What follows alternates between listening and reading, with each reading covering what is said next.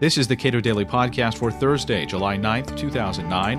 I'm Caleb Brown. The Federal Reserve is more controversial than ever. Ben Bernanke and Alan Greenspan's reputations are clearly implicated in the financial crisis and our sharp and prolonged recession. The failures of central bankers may offer a rare chance to roll back the powers of the Fed. So says Mark Calabria, Director of Financial Regulation Studies at the Cato Institute. What was your general impression of Bernanke's recent defense of his own record on Capitol Hill? I think it was a mixed bag. And on the plus side, the House Oversight Committee did not find any smoking gun. They weren't able to say, here he pressured B of A into buying Merrill. They were highly suggestive, but he needed to do more than that, and he didn't. He really needed to sort of knock it out of the ballpark, and he did not. So I think he did not come away convincing anybody that he did a great job, unless they already did that, were believed in that anyhow. But there seemed to be nobody who believed that to begin with. I mean, there was hostility and skepticism across the aisle and across the committee on his recent appearance. So it's pretty clear to me that he seems to have very few friends and supporters, or at least those who are openly willing to be his friend and supporter on Capitol Hill. In the financial system, when things are going well, isn't the Fed chairman always a genius? And when things are going poorly, the Fed chairman is just the guy who didn't foresee this, and somehow this is all his fault? Well, yes and no. I mean, you can go back and say the thing that really made Greenspan, for instance, was during the 1987 stock market, that day when the stock market dropped a lot and he, injected liquidity, and whether he made the right decision or not, the markets recovered then. And clearly he was able to claim credit for it. So he was able to present himself as somebody who, I came to the rescue, it went well. And while Bernanke has tried to present himself as somebody who, through the bailouts of Bear and AIG, has saved our financial system, and you've seen repeatedly where he's gone out and said that, well, everybody should know now that we let Lehman fail and that caused all this. Well, there's a huge amount of debate around that. I don't know anybody who's really put forth a solid, convincing case that could make you say, yes, the Lehman failure is what caused everything. But Bernanke's trying to pull that as a defense for his other decisions. And because the crisis has gone on as long, his ability to sit here and say, I saved the financial system is undermined. I don't know anybody who goes out there today and thinks that Bernanke saved our financial system, with the exception of maybe Alan Blinder. But, there really isn't a big core around that. So I would say that, yes, to a degree, like a president or like any Fed chairman, you take credit for things when go well, you get credit when things go badly. There's some degree of luck in that, but there's also a degree in which sometimes your bad decisions come back to haunt you. I think Bernanke is in the interesting position of having been governor for a number of years before he went over to the Council of Economic Advisors and before he came back and been Fed chairman. So there's part of me who says it's too bad that Greenspan couldn't continue to be chair, because he would have basically reaped what he sowed. I mean, he would have borne the fruit and had to answer for his own policies over time.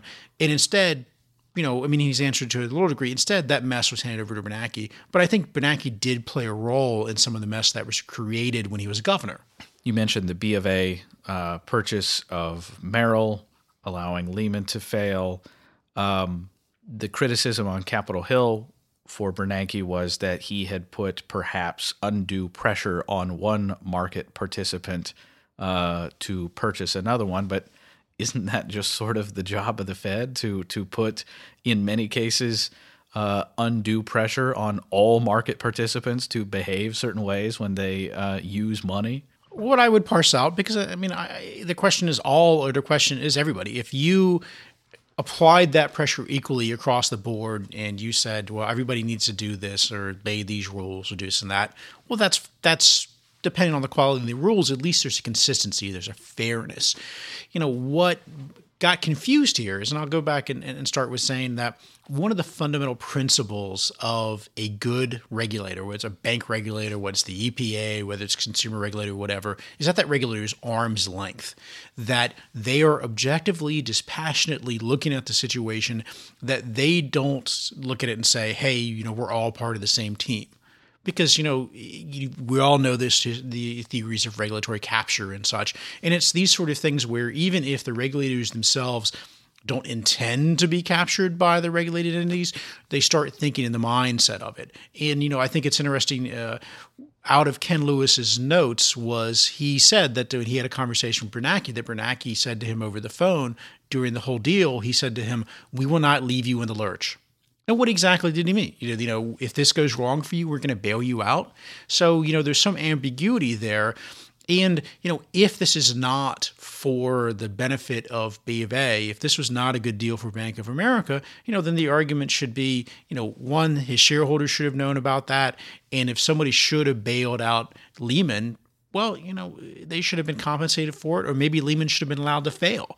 But none of these things were done in the light of day. You get the feeling that these were all conversations between a couple of guys with zero accountability and zero public oversight. I'm sure if they had known that many of these emails and phone conversations would become public, they never would have said what they said and did what they did. So there is a degree to which I think he's stepped over the line. There's really a degree to which, a bank regulator is appropriate to sort of put their hand on the shoulder of the banker and say, I think this is not a smart thing to do, or you need to look at your business strategy because it's affecting your safety and soundness. It's a totally different thing for a regulator to imply that if you don't do this and you get in trouble later, don't come looking to us. So, there really were, and the hard part of it, and this is why I would go back and say, with the House hearing, there was no smoking gun because so much of the threats were really implied, sort of. And when you're the chairman of the Fed, you really don't need to make explicit threats to banks. They know. Events of the past year and a half have sort of given lie to the notion of a Federal Reserve that is independent of politics yet again. Very much agreed. Is there an opportunity here to get a deeper look at the Fed's policies and perhaps roll back some of the power of the central bank in the U.S.? I think there is very much an opportunity. And one, I think there's actually an openness on Capitol Hill to that. You saw the reaction when Secretary Geithner went before the Senate Banking Committee and sort of expanded the Fed powers, and the reaction was uniformly negative. I would say there's actually an appetite for rolling back some of the Fed powers, which I think is the appropriate thing to do. One of the problems with having the guy who's the big bank regulator also be the monetary authority is they've got pockets to bail people out because they print money. They can print money by managing the money supply. So therefore, they can also bail people out. The other bank regulators, the Office of Control of the Currency, the Office of Thrift Supervision, they can, make threats and they can control people, but they can't write huge checks. And that's fundamentally separates them from the Fed. I do think we need to look at what they do, for instance, in Britain and a lot of countries. We are actually the anomaly. The vast majority of countries across the world separate out their central bank from their bank regulators. They're generally two separate entities. And while there's certainly pluses and minuses to doing it, there are no freebies, in any of these situations. I think the way the direction has gone over the last couple of years has further convinced me, at least, that we need to take a look at separating that and just having the Fed focus on monetary policy. And I would also comment that one of the primary differences between our central bank and many others is almost every other central bank of the world has only one mission. That's price stability.